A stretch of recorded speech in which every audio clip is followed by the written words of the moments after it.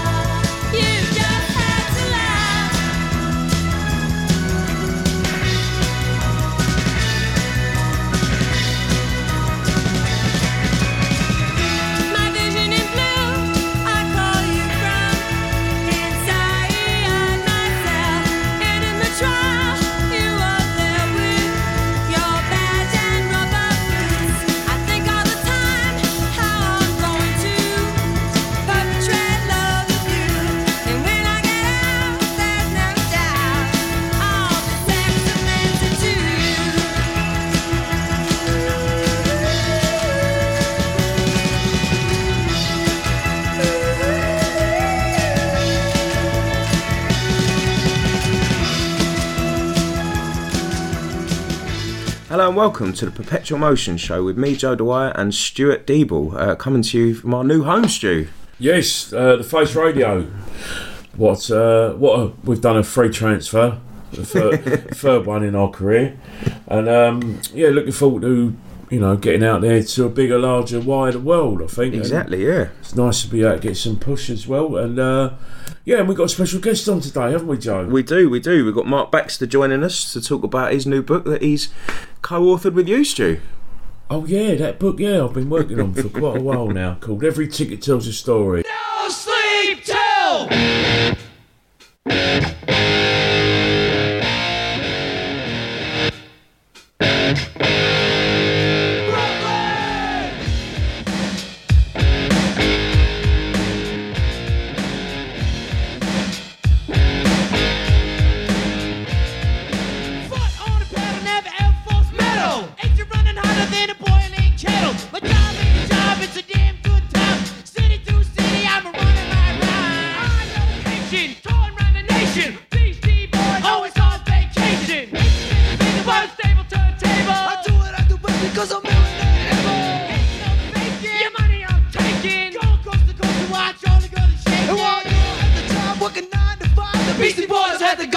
Kicking it live. No sleep till. Another plate, another chain, another bottle in the brain, another girl, another fight, another job all night. My manager's crazy, he always smokes dust. He's got his own room at the back of the bus. All around the world, you rock around the clock. Playing the hotels, girls on the job. Trashing hotels like it's going out of style. Getting paid on the way 'cause it was your while. Fool on the floor and rocks out the door. SCA's in the back 'cause he's skeezing with a whore. We got a safe in the trunk with money in his bag. With guys in the front and Brooklyn's in the back. Why don't you let my ride? No sleep till. No sleep till Brooklyn. No sleep till Brooklyn. Ain't seen the light since the start of this man's MCA. Get on the mic, my man. Brooklyn, the USA. They call me Adam, yeah, but I'm the MCA. Like a lemon to a lime to a lemon. A super deaf air with all the fine women. In those arenas and TV shows, autograph pictures and classy hoes. Hoes, get out of my way. Tax little girls from here to LA. Wake it up before I get to sleep, 'cause I've been rocking this party 8 days a week. No sleep till. No sleep till Brooklyn. No sleep till Brooklyn. No sleep till Brooklyn. No sleep till Brooklyn.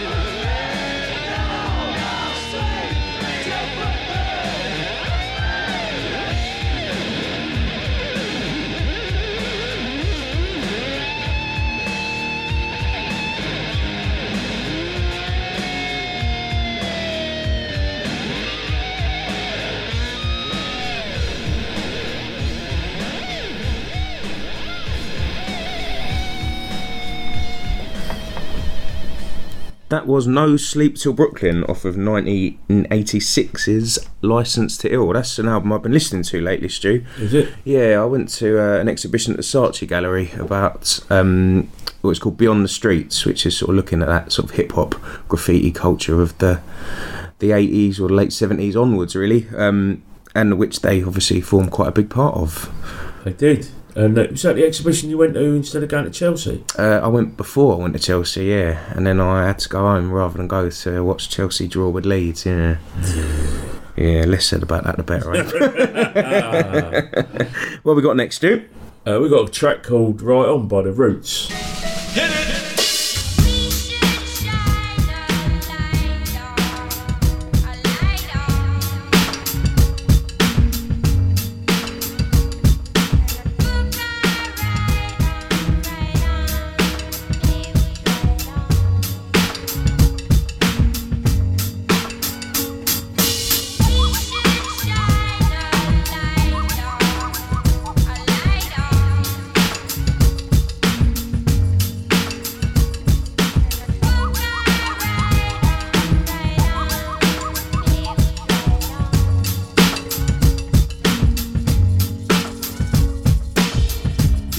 Try to get it how I live it. A lot of people counting on me kinda like a digit. It's a cold world, I'm not fronting like it isn't. It's no time for coming up shorter than a midget. Y'all know I'ma raise the bar though, like Bridget. See there a star go, don't blink, you might miss it. It's precious cargo, you gotta be strong to lift it. The light comes in different types, be more specific. Shit, I'm Black Thought, what could be more prolific? For this love, I go above and beyond the limit. I told y'all I'm above and beyond a gimmick. I get into your head and spread like a pandemic. I never put myself in a race I can't finish. I'm well-grounded, founded on the same premise as any man with a hit list that's about business. Yo, can a brother get a witness? Dig it, right on.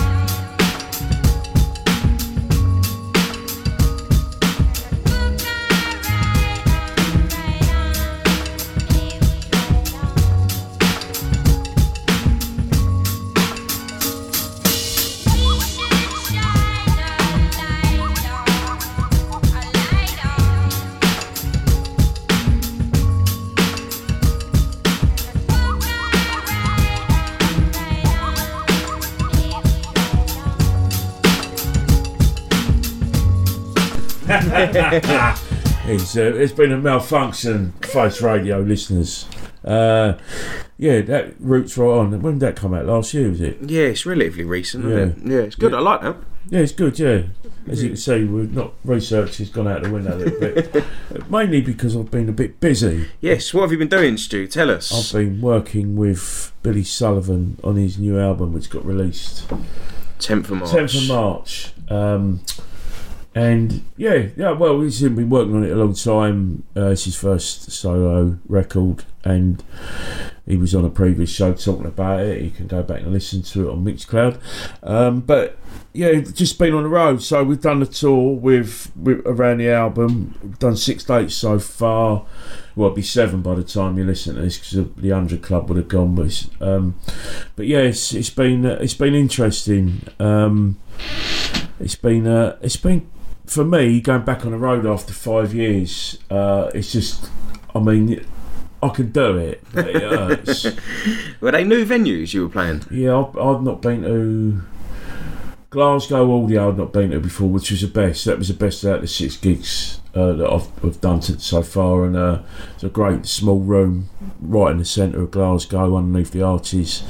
a good crowd in. We had a really good support called Resistor, who were formerly a band called Dogtooth that we played with before. Really nice lads, and their dad, one of the kids' dads, Jim, is a mate, so he helped fill the gaff up as well. It's good. Also went back to Leopard in Doncaster, which was Thursday night in Doncaster, which sounds as sexy as it comes across. That may be wasted on some of our... It might be wasted if you live in Guatemala or Iran. But, you know, these Doncaster's sort of like I don't know what you call it really. There are a few words. Yeah, but it's all right, you know. Well, anyway, listen, anyway that people turn up and play music's good. Sunderland was the last gig of... we've done 4 dates over a weekend, including Edinburgh, and we ended up in Sunderland, and I'd been in Sunderland for 30 odd years, and it's a broken place. It's really quite mental, you know. It was where the gig was, and that was at a bar next door that the boys popped into, and they wouldn't know who Billy was because, you know, Billy's a well-dressed man. He stood out against all the tracksuits, and the fat Biff was walking up and down the high street, do you know what I mean? And they puts his music on the jukebox. He did that, or they did that? They did that.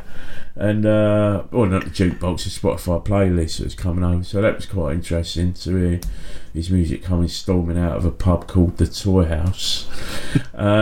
And the gig was brilliant, but the promoter didn't show. And yes, I can't really go into too much about the promotion side and that, but we'll save it for next month's show. We'll save it for next month. But yes. So what have we got coming up, Stu? What we've got coming up? Yeah, sorry if I rambled away there. Anyway, one of the tracks they've been playing on this tour is an old Spitfires track called Tower Above Me, and it's just great to watch the 4 lads all gel together because he's part of the gigs really, and just see this band sort of grow. It felt like they played 60, 70 gigs, or, you know, rather than just a 6. So this is part of the set. Let's hear it. Tower Above Me.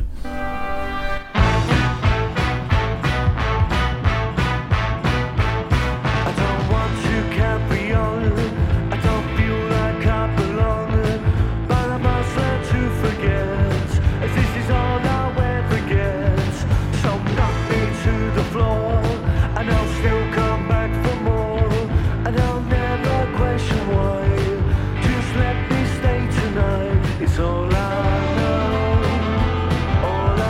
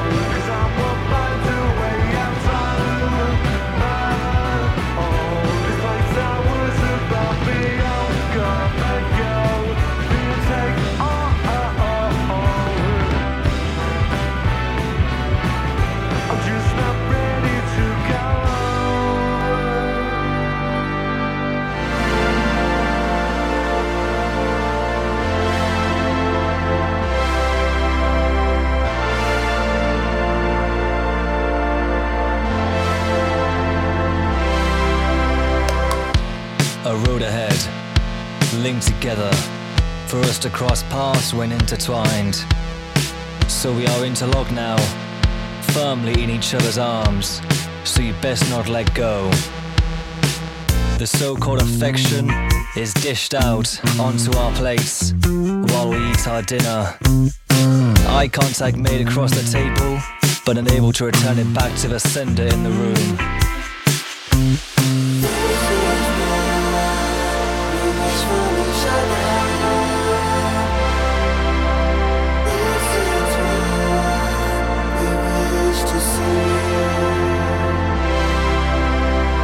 Calling out to an empty space, with not a soul wanting to listen, nor a dog, nor a man on the phone who complains about his first world problems. Step in, step out, step in, step off. This is the choice you'd have to make, but both places are the same, but except the visuals that were addressed to me. Now dumped onto the side of the pavement, expected to grow from the cracks in the road. Pick up your words to form your spoken voice. I'm here to talk to you today, so I'd appreciate you listen. Ears locked up with no key for use. Knock knock, is anyone home? Your lights are on, so open up your window, so we know where to go next with our tale.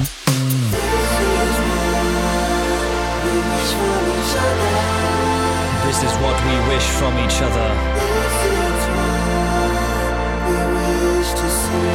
This is what we wish to see.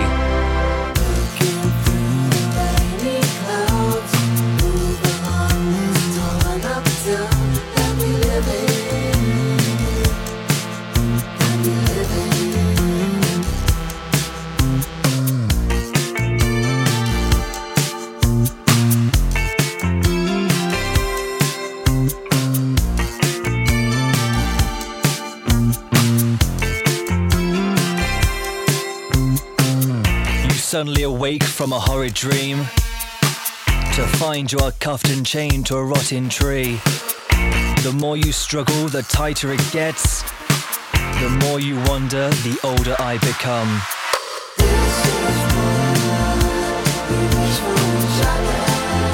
This is what we wish from each other. This is what we wish to see.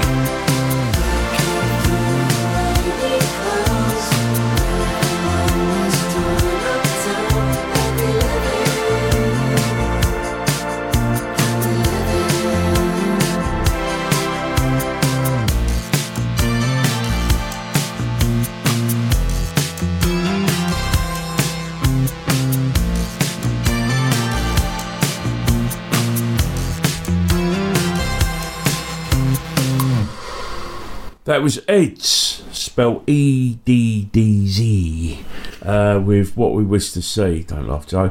That is the originator of that track is Liam Taylor, who comes from Northampton and plays with Billy's band. He plays guitar, and he's got, he's a creator. I like him. He's my friend, and I think you should check him out more on Spotify.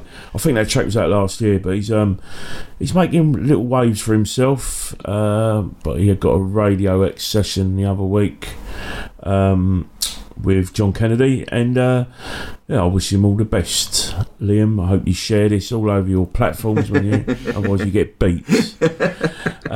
Coming up next, the Dream Machine. What's the Dream Machine? Who's this? Do you know what? They're my favourite sort of new band of the last couple of years, Stu. I think they're brilliant. They remind me of sort of that early choral sound, that psychedelic sound. I just think they're absolutely brilliant.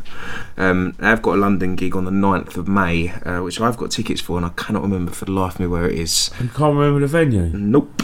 I will do some research while it's playing, but this is the title track off of their EP, and for me it's the standout track off of it. This is called Lola in the Morning.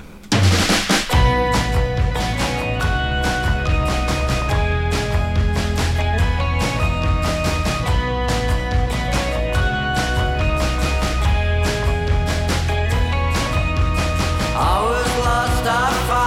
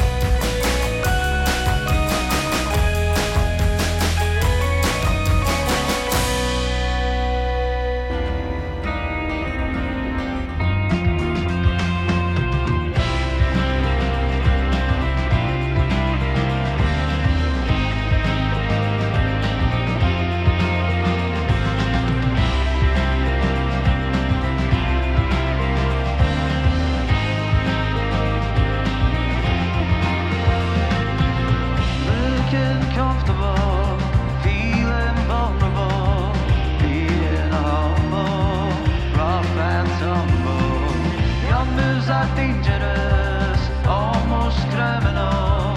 You gotta keep it going. Defiant, cynical, you say it's biblical.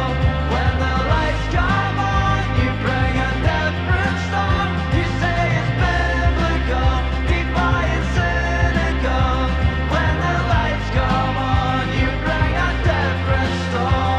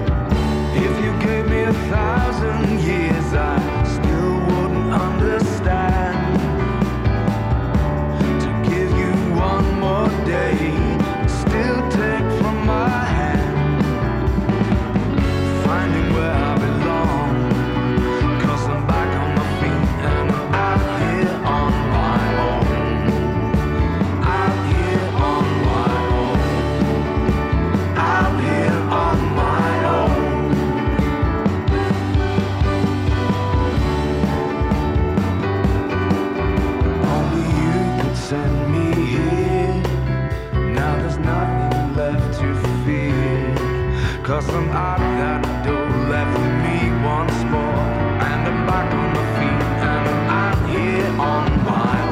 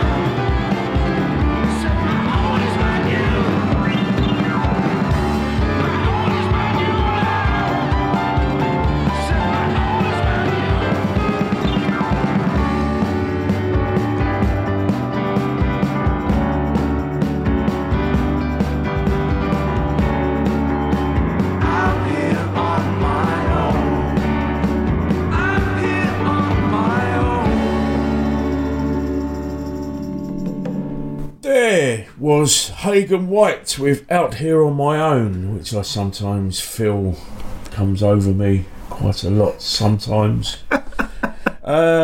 Yes, Chris Hagen, Steve White, making music there. Sorry, I've lost my chain of thought there trying to be clever. Steve White is the former drummer with the Style Council and has obviously played with many people, and he's obviously one of the best drummers in the world. And Chris Haig there with the vocals and loads of other bits. Great song that, don't you think, Joe? Yeah, I enjoyed it. Yeah. Is that their first release? No, they've done quite a bit of work together now, but good luck, Steve's. We're not close mates, but we're mates, I think, I'd like to say, and I wish them both all the best with everything that they do. Lovely, yeah. And before that we heard Vida, old pals of mine. That was their first release since 2019. They were sort of making waves, and then they called it a day, but they're back with a new singer, and I really enjoyed that, so hopefully there's plenty more to come from them. And obviously before that we heard The Dream Machine with Lola in the Morning, and that gig on the 9th of May is at the Lexington, so if you are around it would be well worth your while buying tickets. Get in there. We did a gig with Vida years ago. They in Dunfermline. They supported the Spitfires, yeah. And good band. Yeah, they were. They were sort of a real Britpop sound initially. It's changed a bit, hasn't it? When they were well out, I mean, they were past, I don't even know where they was in the country, a bit further out from, might have been Falkirk or something Alloa, like that. I want to say. Alloa, yeah, Alloa. Yeah, of course, yeah. So, I can imagine it's such a noise getting down the country to do gigs. You know, when there's no money available, especially when promoters are being weird. Coming up next, this is one of my picks, one of the greatest songs ever made, and hopefully it will bring on summer, because it's been the coldest winter. Not cold, but just miserable. Miserable, isn't it? Miserable winter. Miserable. Can't wait to get my shorts back on and let it all hang out, baby.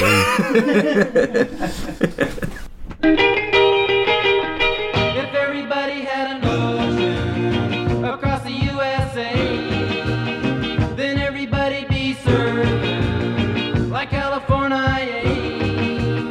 You'd see them wearing their baggies, Warachi sandals too, a bushy blonde hairdo, surfing USA.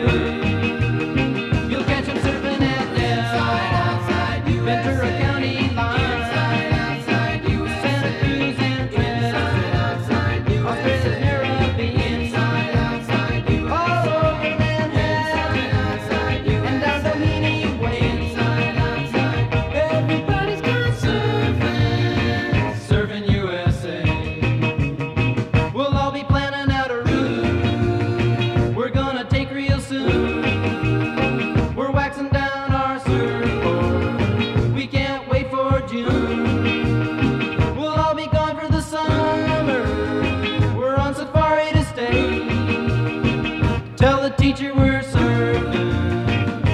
Surfing USA. And anchor keys and inside, outside, Pacific Palisades. Inside, outside, Seminole, Free and Sun. Inside, outside, Redondo Beach and LA. Inside, outside, all over the Hawaii. Inside, at Waimea Bay. Inside, outside, everybody's gone surfing. Surfing USA.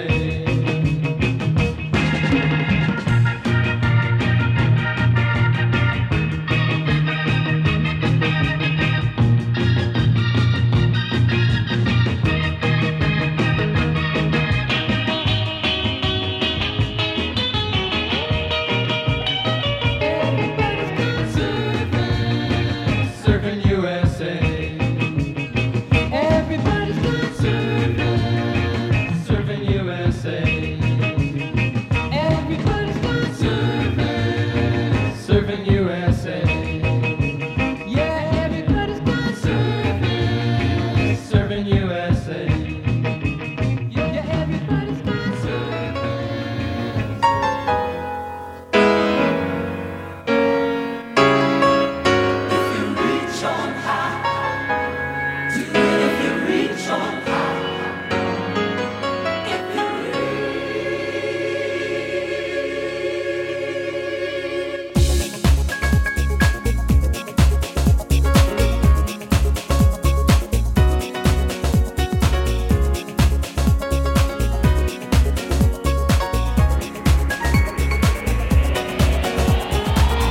Over bridge of sighs, trust my eyes in shades of green. Under dreaming spires, to Ichiku Park, that's where I'll be. What did you do there? I got high. What did you feel there? Well, my pride. Tell you all, it's all too beautiful. It's all too beautiful. It's all too beautiful. It's all too beautiful.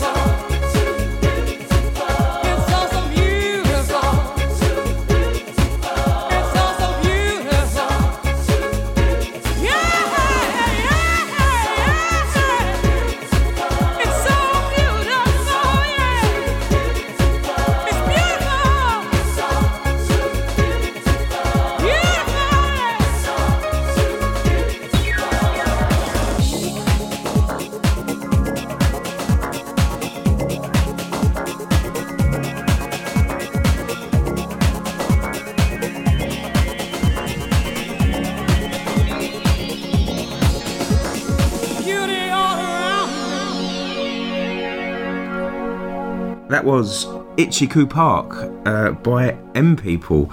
I'd never heard that before. I'd somehow never heard it before, and I was on Twitter a couple of weeks ago, and it was someone said, "What's the greatest cover version of all time?" And someone said that, and I thought, I never knew they covered it. Yeah, whilst I don't think it is the greatest cover version of all time, I think that's All Along the Watchtower. They just looked at cover and not actually listened. Yeah, we've got slightly different opinions. I think that's great.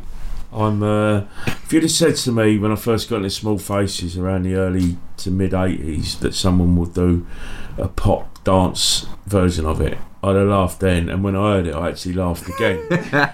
But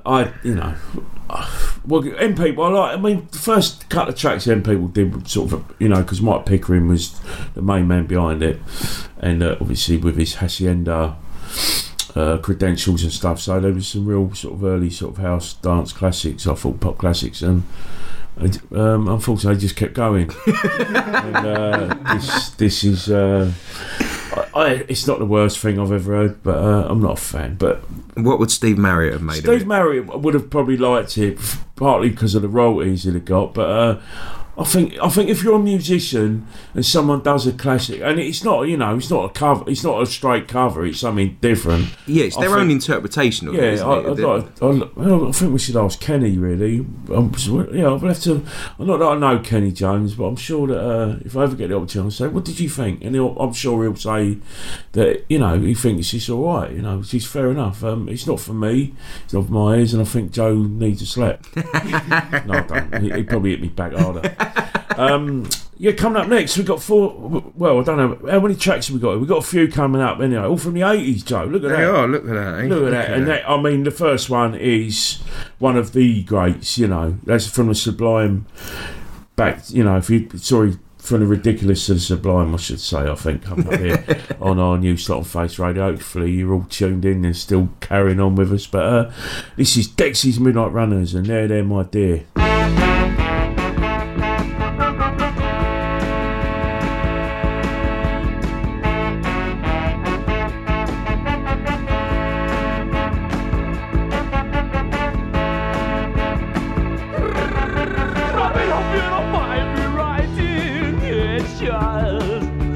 One thing I need to ask you.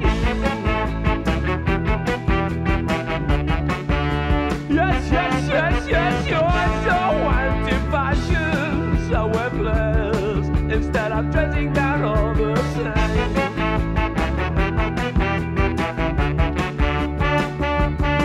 As if I look like that, I can't express my desire. Rabbi, let me explain, but you never see.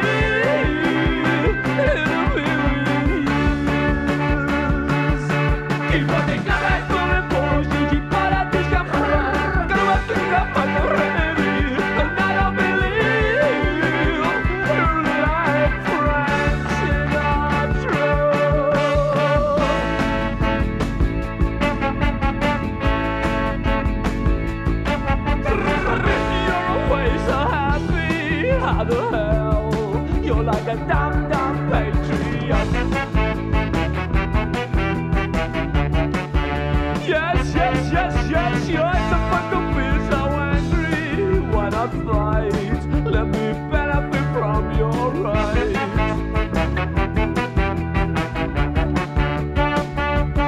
You're the only way to change things is to show men who are racist. Rabbi, I try and explain, and you never see.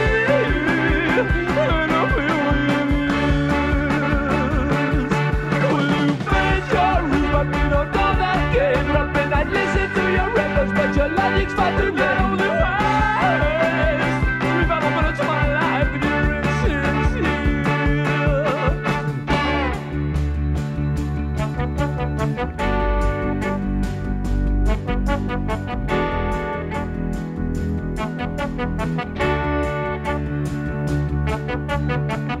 See, Robin, I've been searching for the young soul rebels.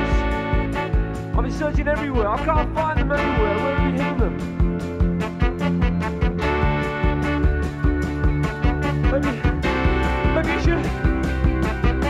Maybe you should welcome a new soul vision. Welcome a new soul vision. Welcome a new soul vision. Welcome. You know the only way to change things is to shoot men who are resting.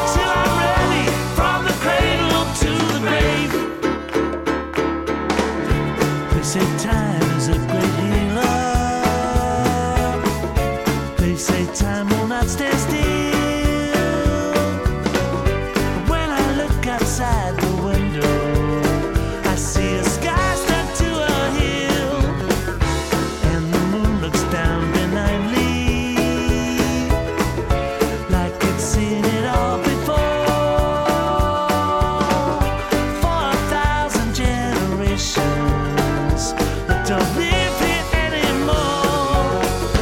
From the cradle to the grave, from the cradle to the grave. I know I won't be a slave. I know I won't be to the mistakes that I made. From the cradle to the grave, with the passion and the praise. I know I won't go till I'm ready. From the cradle to the grave. They say time will wait for no man. They say time is on my side. I could never make my mind up. They say it all goes whizzing by.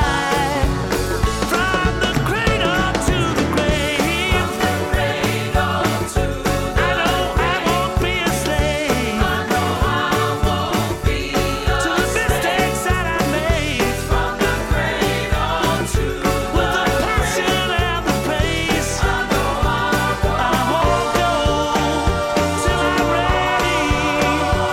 I won't go till I'm ready. No, I won't go till I'm ready.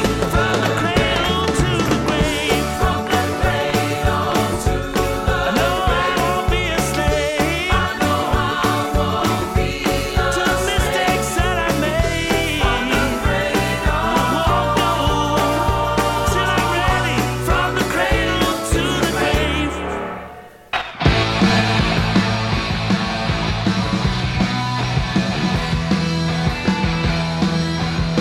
I sat alone with the trees and children, weeping willows and torn down buildings. I got a passion from the trees and children, but walking straight into this bottle of nightmare. I was alone, no one was there. I was alone, no one was there.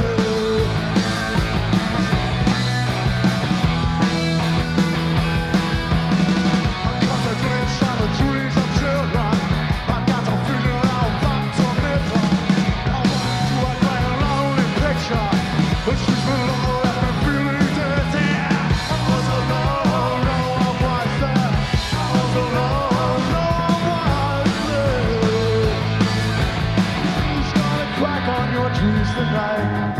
It's gonna crack on your trees tonight. It's gonna crack on your trees tonight.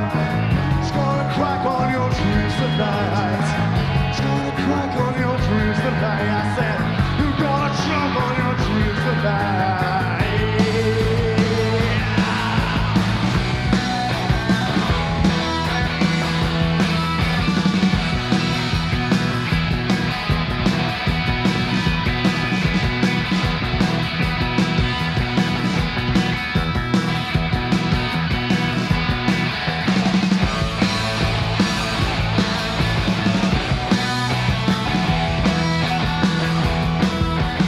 I fell in love with the trees and children.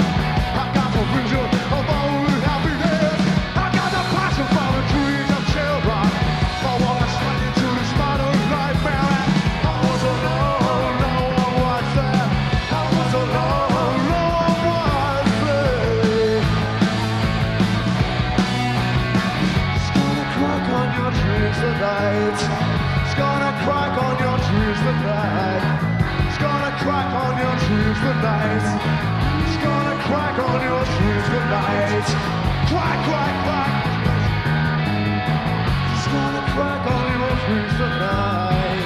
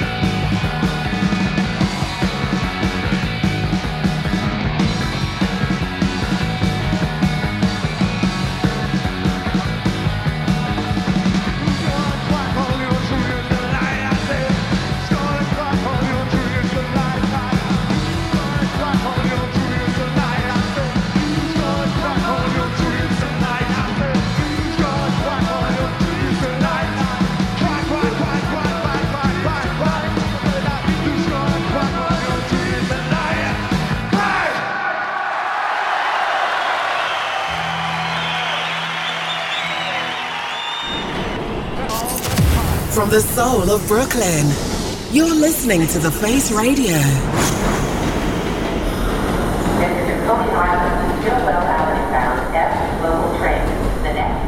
You know, you just heard the Jams, The Dreams of Children live from the Glasgow Apollo 1982, which brings us nicely into our guest. It does. We've got Mark Baxter joining us. Mark, thank you very much. Chaps, thank you for the invitation as always. And you're here to talk about the book that you are writing with Stu at the moment. But before we get started talking about that, can you just give us a bit of background about your work as an author and filmmaker?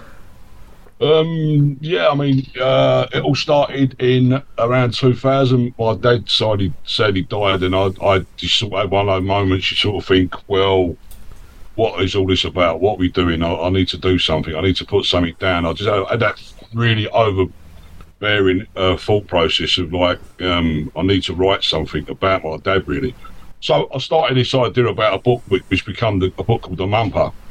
But I quickly found out it was very difficult to do, and I had no idea what I was doing. I was just out writing loads and loads and loads, but I had no real structure to it. But around that time, I met Paolo Hewitt. Obviously, many people know Paolo and his work, and we started talking, and he said, like, a novel for a first book's quite ambitious. Maybe you want to sort of do something else first, get into the publishing world, see how it all works. So we had another idea called The Fashion of Football, which was basically fashions within the game, on the terraces, on the pitch, and that came out in 2003. So it took like a couple of years to do the research and stuff, and I learned a lot, good and bad, really. And that did set me up for The Mumper, which then became a novel around, all based in South East London, very, very niche, very just about the area. A lot of people still don't really understand it, which is perfectly that's why I wanted to do that, because I wanted to put down this marker about an area, or a very small area of South East London. And no one was more surprised than me. It got picked up by a film company and become a feature film a few years later. They called it Outside Bet, and it had Bob Hoskins in it, and I'm a massive Bob Hoskins fan. So it was like a bit of a dream come true, really. So that just got, once you get that vibe that you can do this, I mean, it was a miracle, but it can happen. So that's it. That's all I need. A little bit of encouragement. I always say, don't encourage me. I'm the worst bloke to encourage. I was away, and I just started writing. And I just started realising there's a pound note in it. If you write about what you know, don't start writing about 18th century France. There's no point me doing that. Just stick to football. Music, clothes, subcultures, that sort of thing, and that's really it. I'm up to about 30 books now, which I still struggle to understand how that happened, really. And I suppose, Stu, you're quite, your books have been sort of a similar sort of, what you're writing about, what you know about. Well, Bax always seems to be 2 steps ahead of me anyway, so which is good, because it means that he breaks all the mistakes first. I just sort of copy him. But no, he's always been an inspiration. And when we first met in when we went, me and Snowy went to interview Mark for the Jam book, the Figures Thieves book, and I first met him at the famous Georgie's shop, the Fred Needle man, and then we went and had a chat next door in the cafe where he took all his meetings on a Friday, and just hit it off from there, really. And Mark ended up doing the PR for the book, so I was always mightily impressed about, I'm always impressed by anyone who makes the most of sometimes what seems to be what little background you got in that field, and I think it was inevitable one day we would write a book together. And, I mean, I was always told to write about, stop looking around corners. It's in front of you. He's actually sitting in front of you. Everything we do, he's sitting in front of us. So music, fashion, football, where it might be, and that is proved to be the best thing I was ever told. Stop trying to be something you're not. Yeah. And then because you can back it up, whatever you write about, you can back. A bit like this book we're doing now. We've been to millions of gigs, and we know millions of people, and we know the stories. We've heard loads of stories. So you can write about that with a bit of authentic background, and that's what. And also that is quite a niche market for us, because we are authentic working class people, and there ain't that many really in the publishing film world. There's not that many really. I know that for a fact, because I've run across many people, and there's very few people that sound like me and Stu.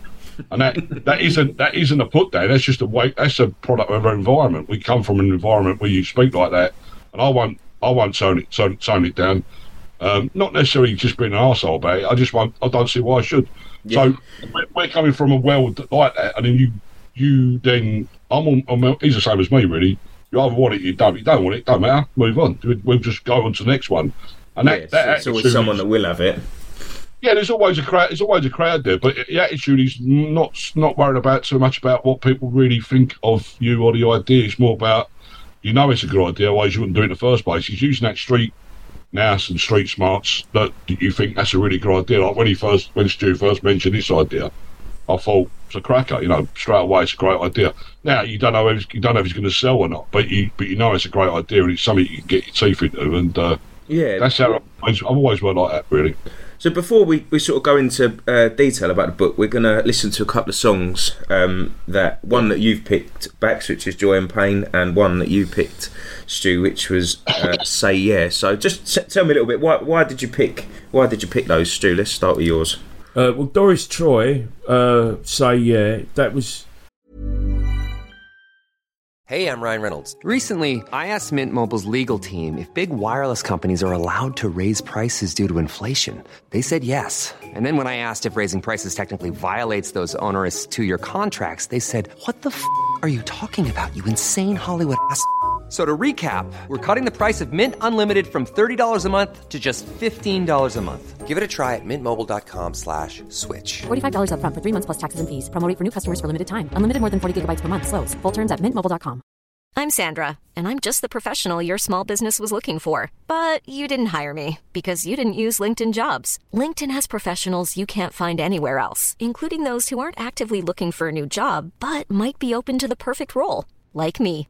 In a given month, over 70% of LinkedIn users don't visit other leading job sites. So if you're not looking on LinkedIn, you'll miss out on great candidates like Sandra. Start hiring professionals like a professional. Post your free job on linkedin.com/people today.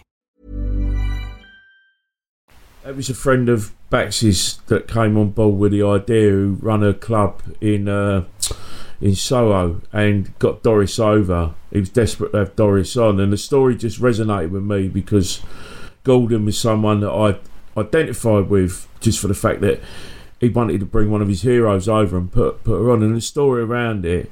And she was susceptible, I think, to the idea at first because it's not the London Palladium or the Astoria or whatever, but the name of the bar escapes me. But it was just I just like the idea. The what? Sorry, back bar. Of course, the back bar, right? So I was in Soho, and I just love the story around that. And so yeah, I mean, how do you know Gordon?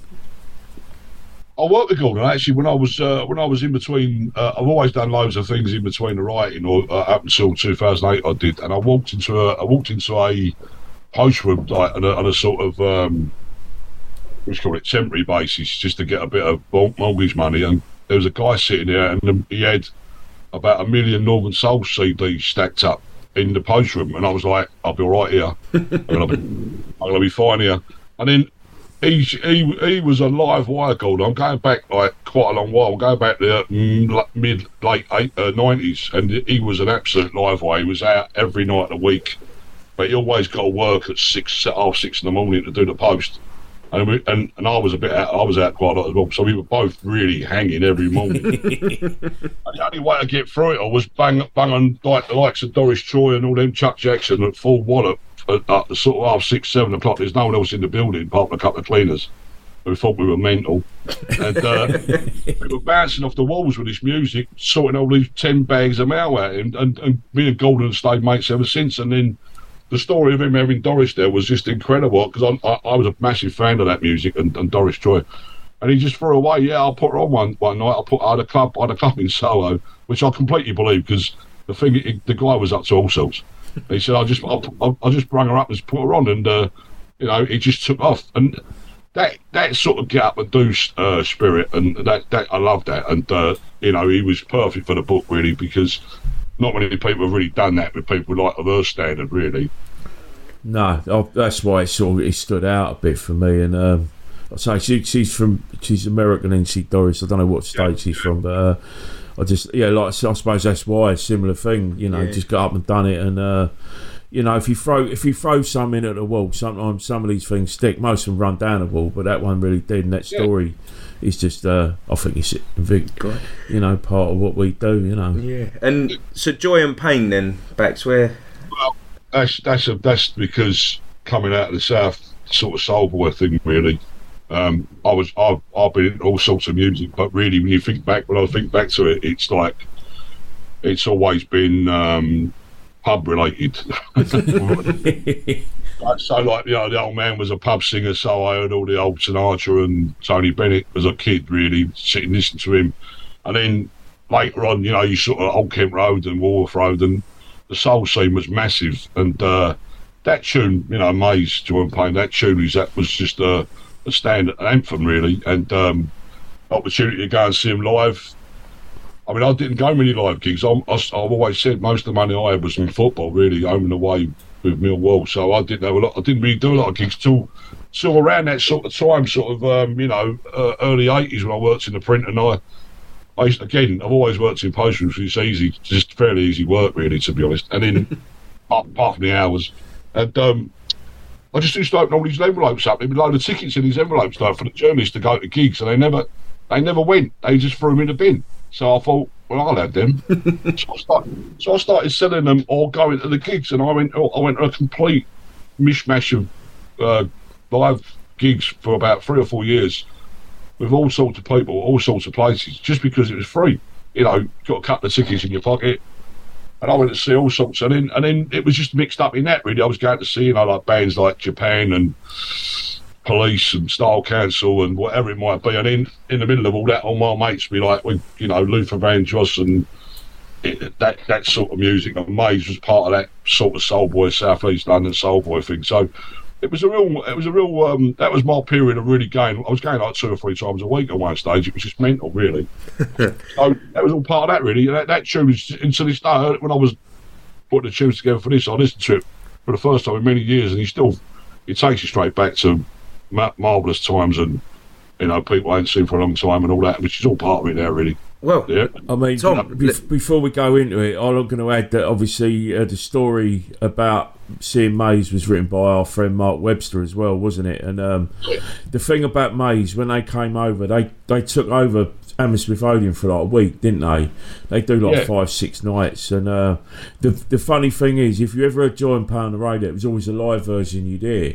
Not the full 10-minute version you're going to get in a minute, but it is a proper hands in the air anthem. So let's hear it. Sorry, go on.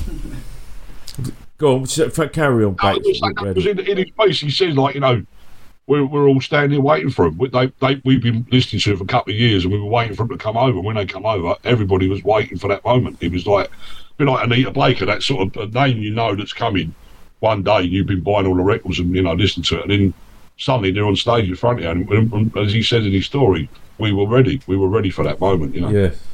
It's a big. Like you say, it was full of people who never went to gigs normally. It was normally clubs, wasn't it? It was a club crowd in a gig venue. So that's his own story in itself. But yeah, let's hear it.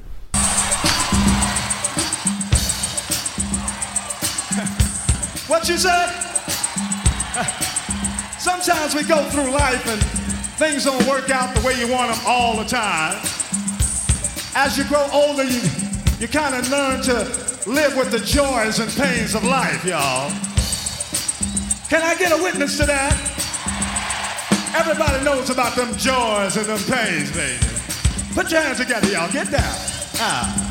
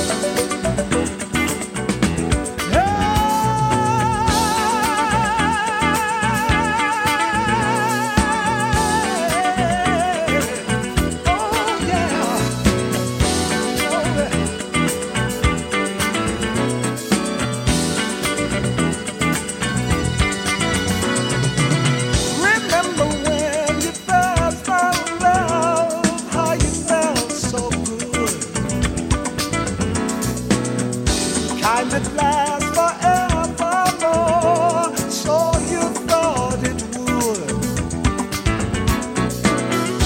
Suddenly the things you see got you hurt so bad, so bad.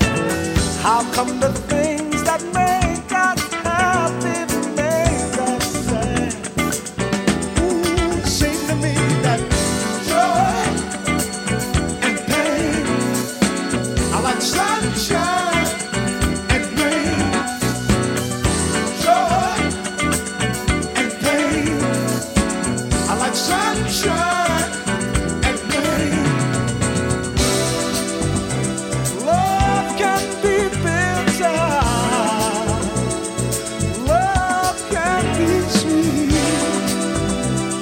Sometimes devotion and sometimes deceit.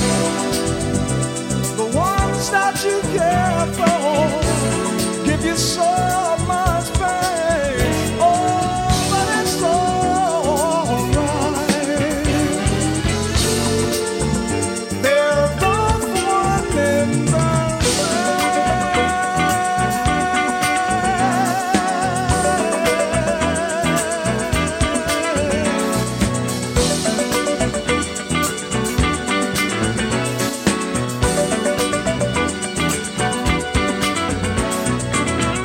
Don't it seem we go through life going up and down?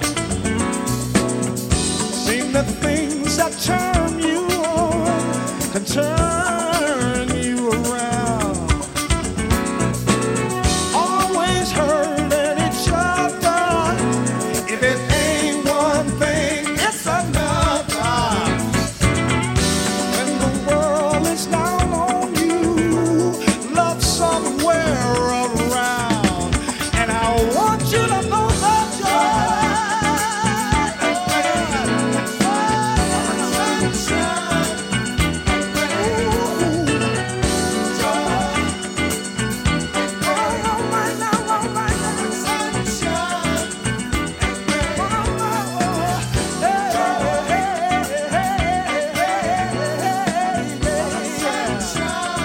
do it one more time.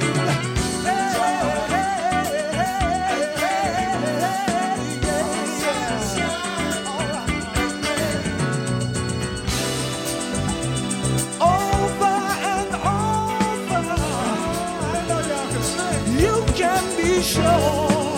You want to do a tune, but we need you to say, yeah, yeah. Okay? Come on right now. Clap your hands.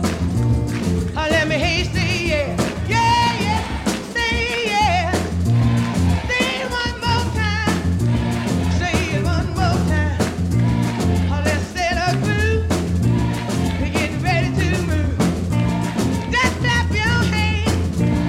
Just clap your hands now. Just pat your feet. Get with the beat now.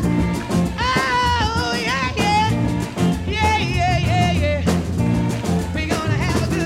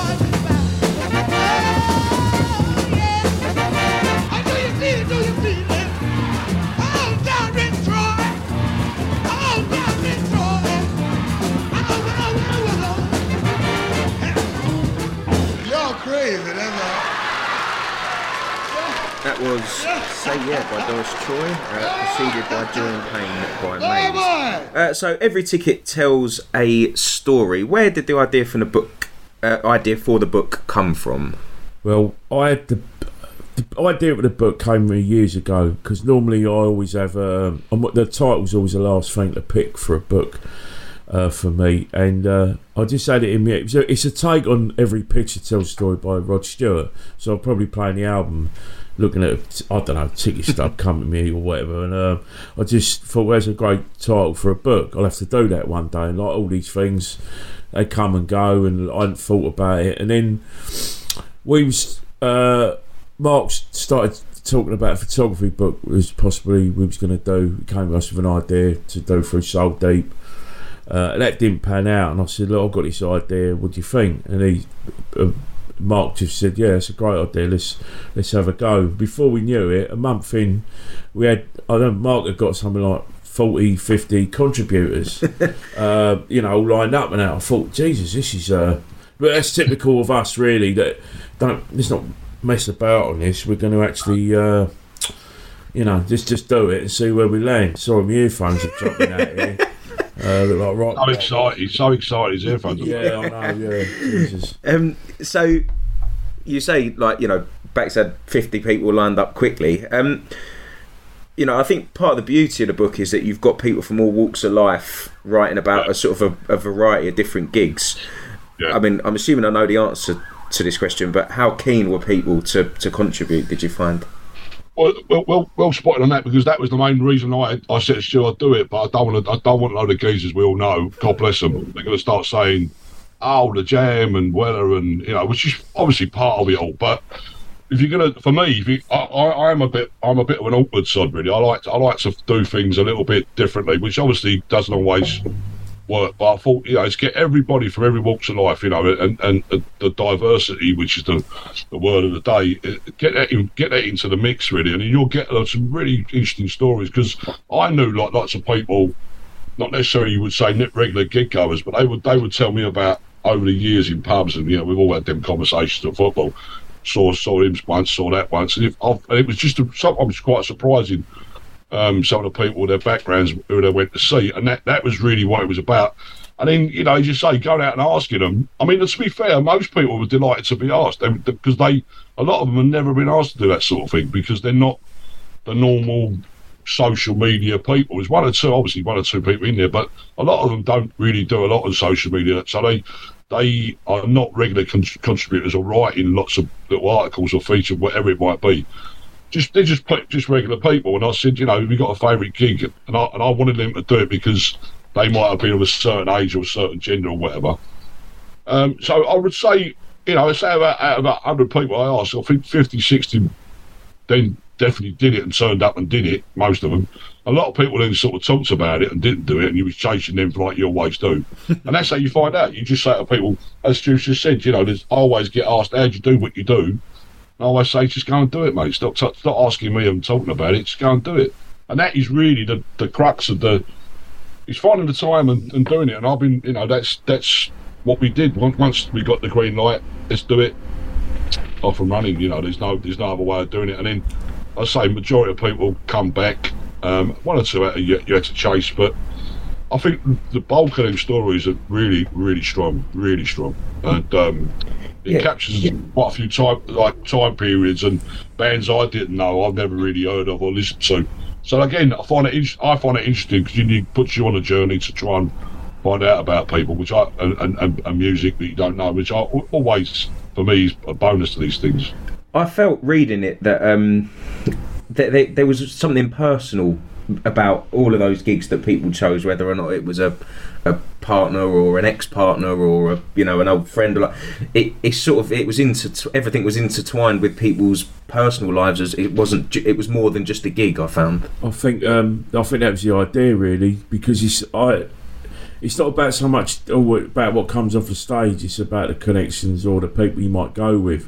I mean, one of the best stories in there was by Natalie Mitchell, who chose a festival where she met this special person who came into her and her boyfriend's lives, and somehow, and I won't give away the story, but it's quite a sad sort of ending. But it's one of the best written stories I've ever read on anything. Yeah. Do you know what I mean? I'm glad this in our book.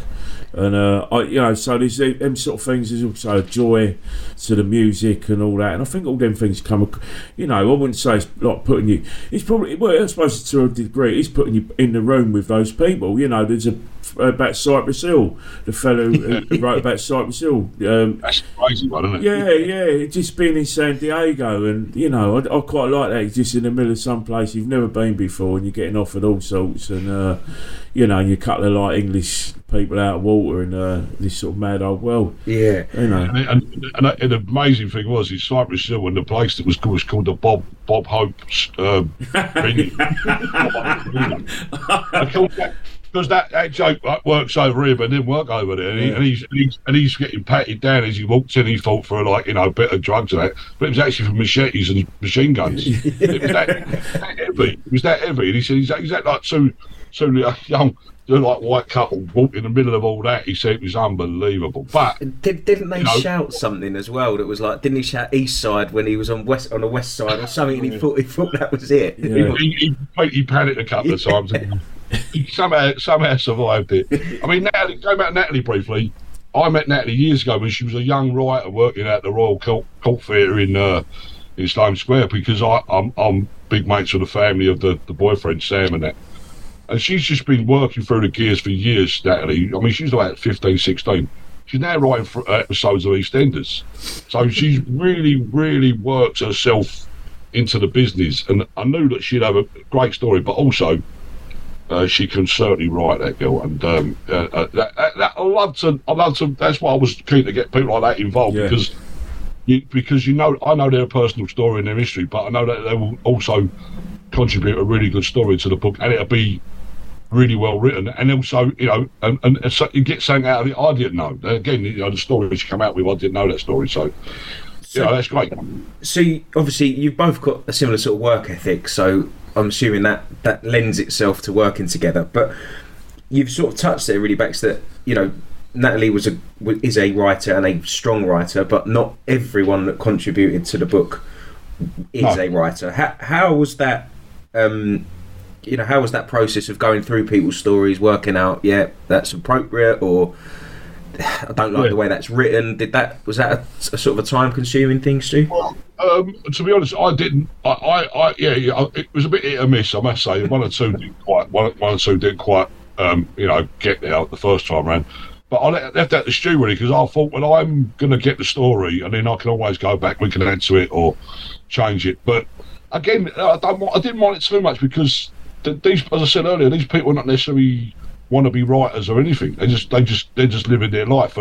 But I know them as really interesting characters, or they got an interesting side to them, and I wanted to get that out a little bit. And I mean, it's a bit of a risk, and to say some of them work better than others, but that was part of the joy of it for me, was to try and get a real diverse group of people together who normally wouldn't be grouped together. I mean, I'm looking forward to the book launch because of that, because if they all majority turn up, it's going to be really interesting putting them together, saying, and you should meet, and you should meet. And I think that'll be great, because I know they're going to get on, just because they don't normally get invited to things like that or do things like that. And that was part of the joy of it, and the excitement of it, really, was to put those different disparate groups together. Yeah, so the book launch is the 27th of April? 27th of April at Water Rats in King's Cross, yeah. And where can people get tickets for that from? If you buy a book, if you pre-order a book, you can get a ticket with that. But you can also, you don't have to buy a book now. There is a ticket link on We Got Tickets, so you can buy, but there's not much left, because what we've done is obviously invited all the contributors, plus ones,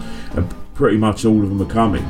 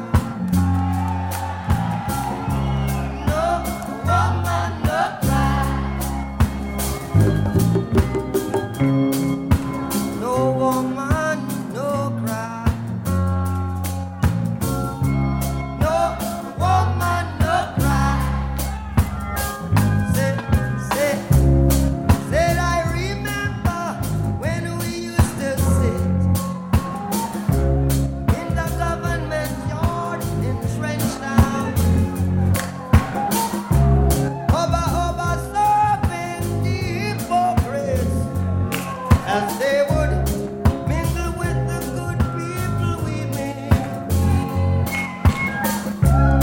Good friends we have, oh good friends we've lost along the way. In this bright future, you can't forget your past. So dry your tears, I say, and no woman no cry, no woman no cry. Ee, little darling, don't shed no tears. No woman no cry. Said I remember when we used to sit in the government yard in Trenchtown, and then Georgie would make the firelight as it was logwood burning through the night. Then we would cook cornmeal porridge, of which I'll share with you. My feet is my only carriage, so I've got to push on through. But while I'm gone, I mean, everything's gonna be alright. Everything's gonna be alright. Everything's gonna be alright. Everything's gonna be alright. I say, everything's gonna be alright. Everything's gonna be alright. Everything's gonna be alright. Yeah. Everything's gonna be alright. So woman, no cry. No woman, no cry. Oh, my little sister, don't shed no tears. No woman, no cry.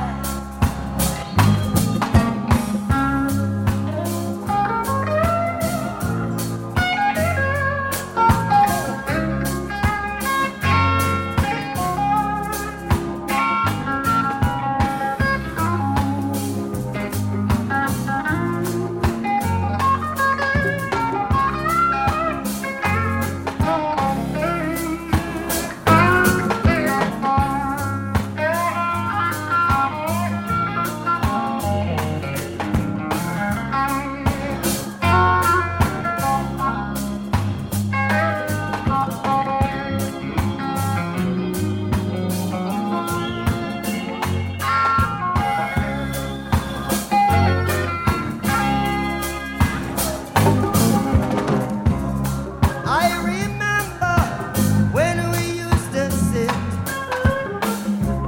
in the government yard in Trenchtown, and then Georgie would make the firelight as it was like wood burning through the night. Like I say, like Bex says, they're strong stories. They're really good, and they're across the board. They're from Bill Haley, by the, bless him, Andrew Lou Goldman, who is obviously a massive figure in, who means a lot to a lot of people, doesn't he, Bex? You know what I mean? Because of his. Even Weller said to me once, he goes, "There's no Mavericks left," you know, like Andrew Lou Goldman. You know, he tells his own story. You can actually reach these guys nowadays. Yeah. Speak and have a conversation with him. He's fantastic. And I mean, you know, good and bad Andrew. He's got, you know, a certain reputation as being a bit of a, what should we say? Yeah, Maverick's a good word, really. Yeah. That's basically. But you know, but also what a life, you know, what a fantastic life, and he's still sharp as a razor, and you know, great story, and the fact you can get him, get to him, is you know, it's a bonus because you got the likes of him, and you got other people who are just not an housewife, you know. I personally speaking, I like that mix of people, and again, people have said to me, when I invite them to the book launch, saying you can come and get your book launch. But you invited me to a book launch. I've never been to a book launch. I said, well, that's part of the joy of it. You know, come and have a night out. Come and meet everybody. get your book, and I think that's a nice thing. I think that's a nice, it throws you open to new groups of people, and I think as Stu said, once people start seeing the book, actual physical copies of the book, I think it'll do it, well. It'll sell out, no doubt about that. Yeah, I wanted to ask you actually about that. What is the finished product going to look like? I know you're working with Steve Rowland again. Yeah, it's it's rather than do it as a portrait type book or like small page, it's going to be like landscape. So it's almost like a ticket shape. A traditional ticket shape, but just obviously made a bit bigger than that. So the idea is either, depending on the length of the story, 2 or 4 pages for each. So one of the calling a book called Every Ticket Tells Story, I assume that everyone has ticket stubs. If you're going to write a story, you'd have to ticket stub. It means that much. And of course, that ain't the thing. So we've had to try and find a few. But we've tried to get as many personal pictures in, just to show the diversity of the background, the people, and I think one thing that me and Bax do, and all the people we work with on a regular basis, is about inclusivity. I hate things that are made exclusive. It's that thing of.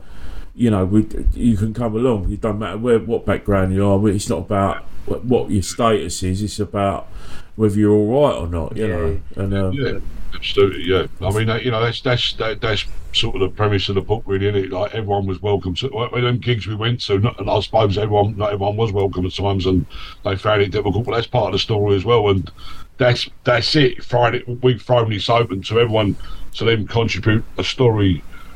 Around that gig, and I say there's as you said earlier, Joe, there's old partners and old lives and different days and that they no longer live, but at the time it was very important, and it was a massive part of their life, and that's why they get a sort of real nice thing to actually put the story down in the book. Yeah.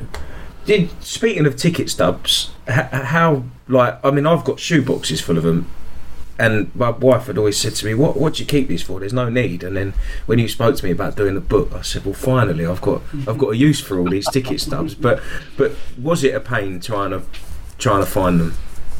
Not for me personally, but yeah, but people would send through. People don't understand what high res means, so we get these really sort of copies over, which is fair enough, because if you're not in the game, you don't know that. But a lot of people just didn't have them. We cut there's dates. Even I interviewed my dad, God rest his soul, just before he passed away, about his favourite gig. So I knew I wanted him to be in it. And obviously. Well, not obviously, but he didn't have it. He didn't know what year it was, and there's no actual record. I don't think his memory was gone, but him and Mum actually had an argument in front of me about when it was and where the venue was. So I just went with him, but yeah. So not everything's set in stone or set on a ticket stub because we ain't got them. Curtis Mayfield, Tony, I'm gonna say, yeah, he DJ'd for Curtis Mayfield, which is a fantastic story. But even he didn't know because he couldn't find a record of what it is, and there's nothing online of him doing Lester Polly. So. It's not, it's more about the story than it was a ticket stub, but it would have been nice. I've got very few tickets. I mean, I went to hundreds and hundreds of gigs. I've got very few tickets. I'm a bit of a holder, as you probably can tell from the picture. I've got loads of bits and pieces, but I got very few. I think it was like, them nights were so, they were of the moment. You were out, you went to see the gig, and on the way, you probably ripped the ticket up. I did anyway, but that's like next. I wasn't, I could find nothing. Very surprised myself, really. I normally collect stuff. I mean, but maybe later on, I think as I got older, I worked out the value of that stuff. But when I was a younger man, I just rinsed through it, I think. I think there's that thing. I got to the end of the 80s and threw away all my tickets because I got into Acid House and rejected the past. And of course, 5 years later, you think, oh my God, all them, I can't remember what I went to. It's nice to have had a record. But you get someone like Neil Sheasby who's kept everything. Oh, Jesus. He's a librarian, Neil. Yeah. Absolutely unbelievable. Everything's in pristine condition as well. It's scary, that. It's a bit scary. I told him that. It's scary. What is it then about live music that makes that people are so passionate about that, and that does come across in every story? What what do you think it is that as human beings from all walks of life we're drawn to? I think it's because you're never going to see it again exactly like that. I think it's like that is it. That particular second you're watching, it's gone. I mean, obviously it can get recorded on vinyl, it can get recorded on film, etc. But your personal experience of that moment, getting there, walking into the stadium or the venue, whatever it might be, big or small, that is quite a moment. I mean, it's like when you go football, for the first time as a young kid or whatever, and you walk inside the stadium, it's like, that's almost overwhelming, and that is such an experience. And I think the gigs that I went to, like I wrote about going to see Sinatra with my dad and my uncle Bob, who were both pub club singers, and who never shut up talking, I'm a pair of them. And Sinatra come out, and they were like they were spellbound. I can't even word to describe it. It was absolutely spellbound, because they grew up with listening to him on record for years and years, and all of a sudden he's standing in front of them. The man is there, and what they got out of that, I don't really know, because they've both gone there. Sadly, I couldn't tap into that memory of their own memory, but my memory was like that. I thought that must be almost like seeing like a religious figure for them, because they've grown up trying to be Frank Sinatra of Camberwell. like 30, 40 years, tonight, ladies and gentlemen, I'm Frank Sinatra. And then a little bloke comes out who's basically a lorry driver or something, you know what I mean? And he's like, whatever. But to actually see the man he's standing in front, and I think that must be the same for lots of people, for lots of different bands and lots of gigs and lots of acts they loved or loved at the time or whatever.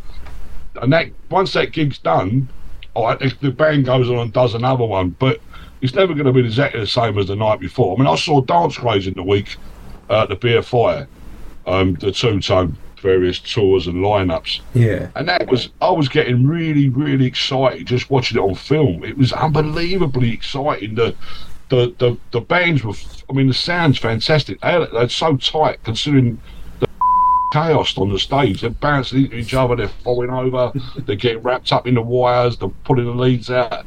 It's mental. And then the crowd is going absolutely potty. And the excitement of that, even on 40 years later, it come across the screen. So being in that crowd would have been, well, almost mind-blowing, I should have thought. Yeah. It's, I think it's that, exactly that, and it's that thing of unique communication for the time you're in the studio, in the gig venue, sorry.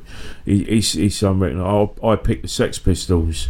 They did a small gig at Shepherd's Bush, and I never thought I'd ever hear them songs played live, and I never thought I'd hear them played live exactly how I imagined them, and they did that and more. It was just, like I say, it's beautiful chaos, I think, something like that. It appeals, doesn't it? I think it appeals, especially if you go football, and that's half the appeal when you're a kid, is the madness of it all. Yeah. Again, and not what goes on the pitch, but off it. The being on edge, isn't it? Yes, totally. Well, it's almost like thinking how you're going to get there, thinking about enjoying it, and thinking how you're going to get out alive, basically, sometimes. You know what I mean? They're like, football especially. And that anticipation of all that, all wrapped up in a night out with some pals and a few beers and whatever's, it's unbeatable. I mean, especially a younger man, you've got a lot of energy and you can't wait to get out and do it. And I think you can if you tap into that. I think that's why you did say to most of the people in the book, tell us about that. I mean, like, Andrew Oldham sort of saying, I was 13, I went to see Bill Haley. I mean, the fact is that he's not forgotten that, and the impact of seeing Bill Haley age 13, at the Dominion Theatre was so strong that he stayed with him now. He's in his 70s, 80s, whatever he is. That's what it is. It's like we've all got that one or two memories of during our lives, where it's football, or buying a particular shirt or whatever it might be. Yeah. Which to you means something enormous, but not to everybody else. But it's like, some of it's life changing. It's actually life changing. You take that somewhere.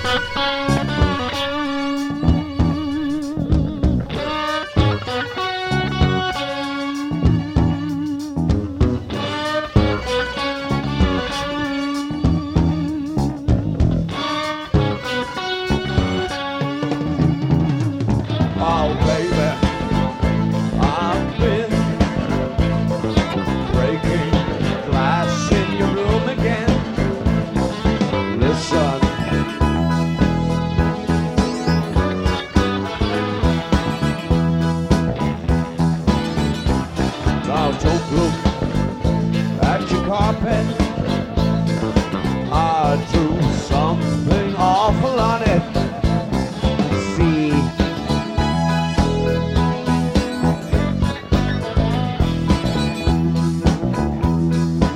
you're such a wonderful person, but you got problems. Oh, oh, oh, oh. I'll never touch you.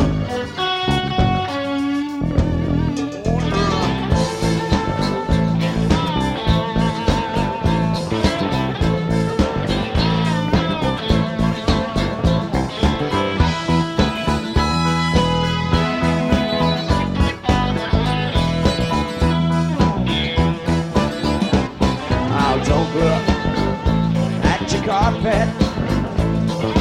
I drew something awful on it. See,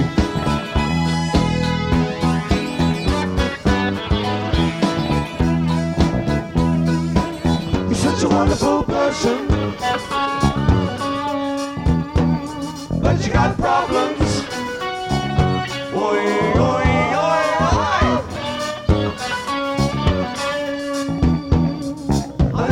You. You're such a wonderful person, but you got problems. Oh, oh, oh, oh. I never touch you. I never touch you. I never touch you. I never touch you. I never touch you. I never touch you. I never touch you. I never touch you. I never touch you. I never touch you. I never touch you. I never touch you. Right, Mark, one of the songs you picked for us was Breaking Glass by David Bowie. Have you got any sort of memories of seeing Bowie or that song in particular? I never saw him live, but when I was 10 or thereabouts, 9, 10, I saw him on Top of the Pops, that famous stuff everyone talks about where he put his arm around Mick Ronson.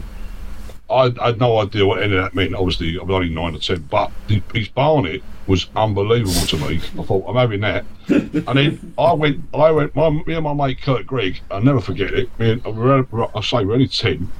I said, my mum, I want that haircut. And the old man was like, you ain't having that haircut. I said, I want that haircut.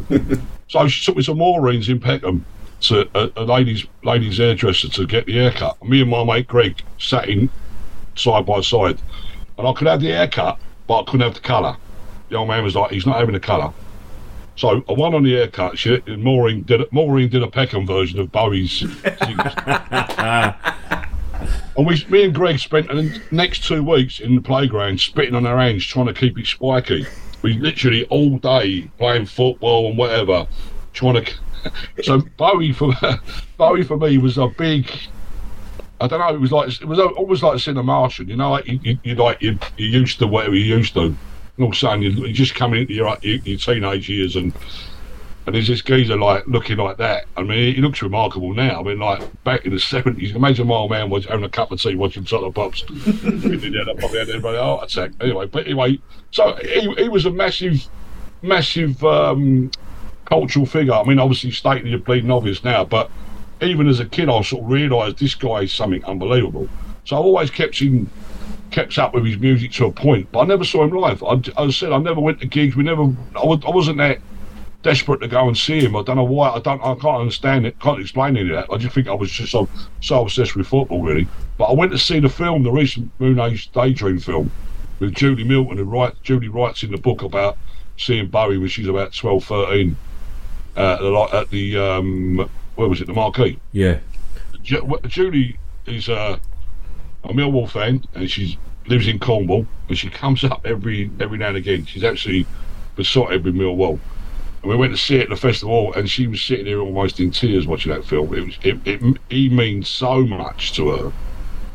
It's almost like, again, a religious experience. And I said to her, I mean, he meant something to me, but to her it was something else. It's another level.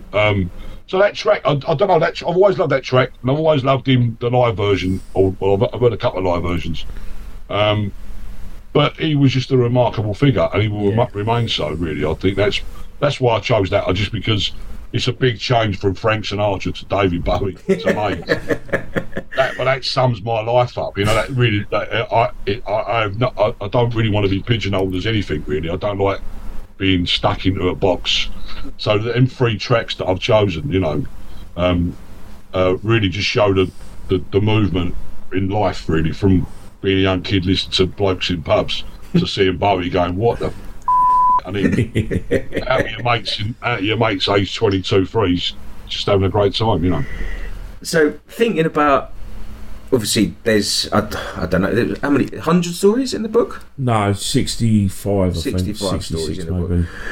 What if you had to pick one? What would you say your standout story is? The standout story for me, because it's the one I talk about the most, is probably Natalie Mitchell's. Mm-hmm. You know, even though my dad's, you know, it's doubly important that he was in there, it's a very short story. But Natalie's was really, I think, because it took me back to time when you go to a festival and you meet a random lunatic or person, but they shine, you know, they're proper bright. And, you know, whether it's involved with the whole web of being a festival, because if you go to a festival, up the chances you might take drugs, you know, just to get through the weirdness of it all.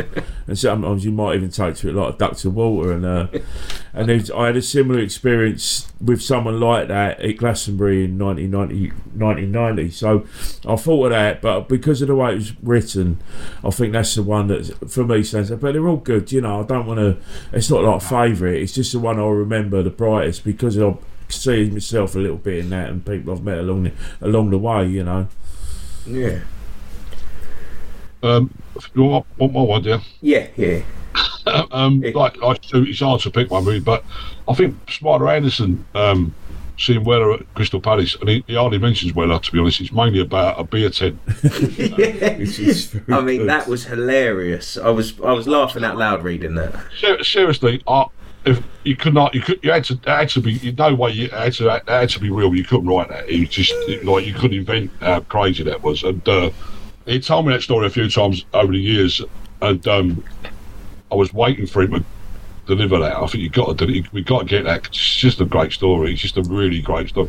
And I mean, but again, as I said, it sums up a gig going, and you hardly mention the band you went to see. Yeah. Which is what I'm saying. But people, I think that's when they see the book, they'll be going, "Oh, I don't really want to read about, you know, Led Zeppelin or whatever it might be."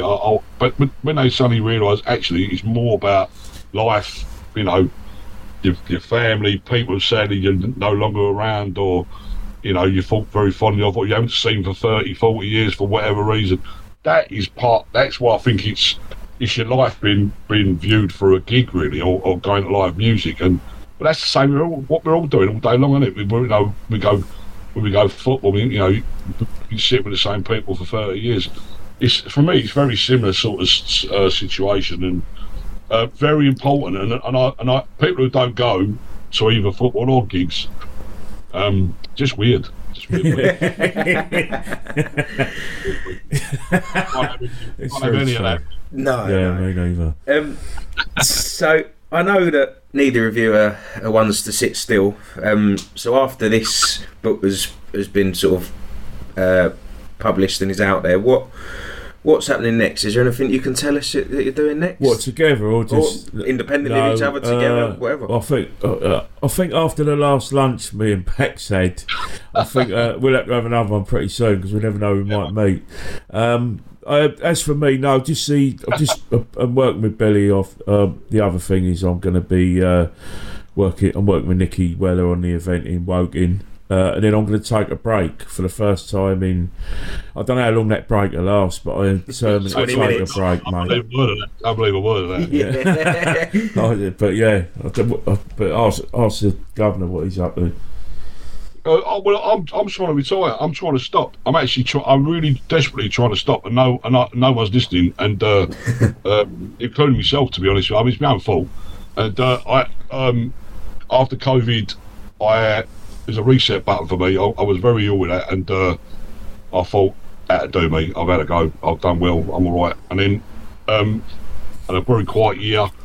Didn't really feel comfortable not working. It's the work ethic we got is a curse, really, to be honest with you. It's a curse as much as anything else, because we can't really sit around doing nothing. I'm not really capable of that. I like doing a little bit of that now and again, but so anyway, yeah. So I'm in the middle of 2 documentaries with no money, which is an absolute ball ache. I've just signed up for a feature film, which is, they're talking 10 to 15 million pound to make it. I mean, you might as well just say going miles and open a corner shop. Basically, just potty. But I've got myself in the middle of all that, and then I'm doing a couple of books and a couple of ideas, and So you're winding down before retirement, then, yeah? Yeah, Well, that's the idea. But I've been out. Literally, I'm so tired. I've been out all week, and it's like that isn't what the plan was. The plan was not to do that anymore. So I'm starting to say no, and it's quite difficult to say no. It's nice way to actually say no, not for me, but it's difficult to do because you've always been living on your wits and going for whatever's available. But I'm trying to pick my battles. That's what I'm trying to say. I'm trying to pick my battles, and this one, without blowing smoke up his bottle, was a really great idea, and I thought I've got to do that. I want to be part of that. So gigs like this book, yeah, all day long, But other things I get offered, I'm sort of trying to swerve. And there's also, as you probably all know, in our world, there's not a lot of money about at the minute. It's quite tough to get any finance or any funding. So you're putting a lot of energy, which, again, I just turned 60, so it's quite hard to get that energy on a regular basis. And there's no real dough. And you sort of wonder what the point of it all is, but you still do it. So I've got quite a few projects on the go for the next 2 years. So we shall see. We shall see what turns up. Well, before we finish, Every Ticket Tells a Story is out on the April 25th. It should be with us, so we'll be sending all the pre-orders out. Book launch 27th, and we're just going to do it on through Soul Deep. www.souldeep.co.uk. 15 quid. You can pre-order now. I think it's something that, and we're signing all the copies, apparently, I've been told. Oh, we? Yeah. That means you have to come to Watford. Well, I can't wait to get you up to Watford, mate. I'll never be seen again. I'll never come back. Bright lights of Watford will take me over. Yeah. I'll never be seen again. Tokyo Marble Arch, Watford. So I look forward to it. I'm up for that. No problem. Nice one. Right, well, Bax, thank you very much for joining us. My pleasure. It's been a pleasure having you on, and thank you. Yeah, I look forward to the book launch. You're actually doing a Q&A, ain't you, Joe? I am, yeah. Oh, well. Yeah. There we go. You've already done it. We'll just put a recording up of this. We can go and stand at the bar. Yeah. We'll go red wine in. Yeah. We just go get a couple of drinks and Joe, you can play this. We'll just let Jeff Dean do it. Or Maidley, get the Maidley in. Get Maidley out for another one, yeah. Oh dear. Right. Anyway, but Bax, we've got one more song to play us out. It's your final choice. I'll let you introduce it. That is That's Life by Francis Albert Sinatra, who I said loomed large in my pre-teen years by sitting. I was always dragged out by my dad. My mum would say, take the boy out. And the old man would always on a Sunday be in some pub or club. So I was in there from the age of about 10, 11, sit in the corner, be quiet.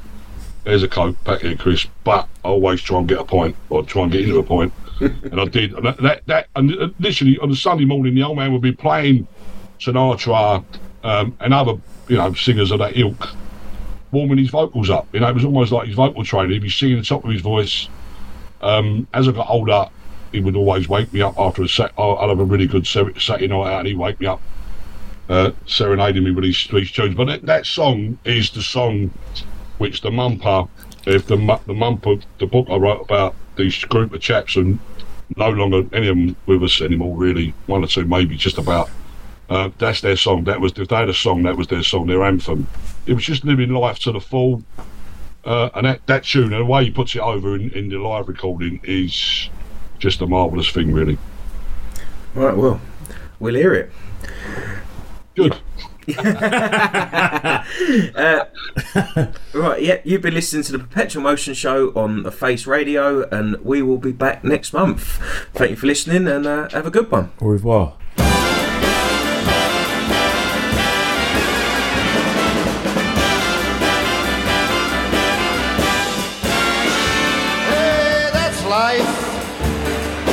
That's what all the people say. You riding high in April, shot down in May. Soon I'm gonna change that tune. When I'm back on top this coming June. Yeah, that's life. And strange as it may seem, I know a couple of folks who get their kicks stomping on dreams. But I ain't never gonna let it get me down, because this crazy old world keeps going around. I've been a piper, a poet, a pauper, a peasant, a pawn and a king. I've been up and down and over and out, and I know one thing. Each time I find myself laying down my face, I get myself up and get back in the race. That's life.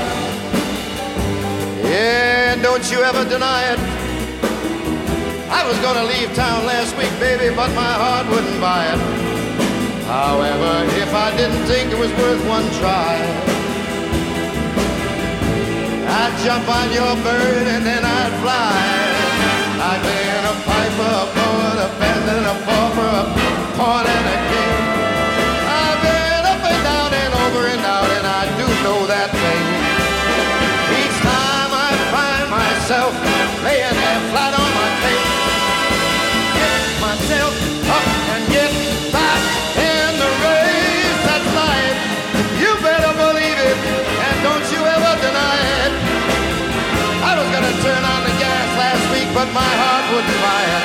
However, if there ain't nothing jumping this coming July. Did you get any on you in the band at all?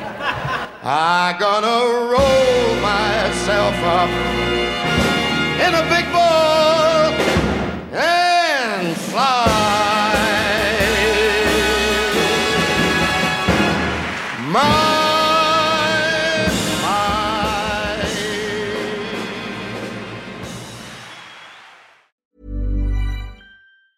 Planning for your next trip?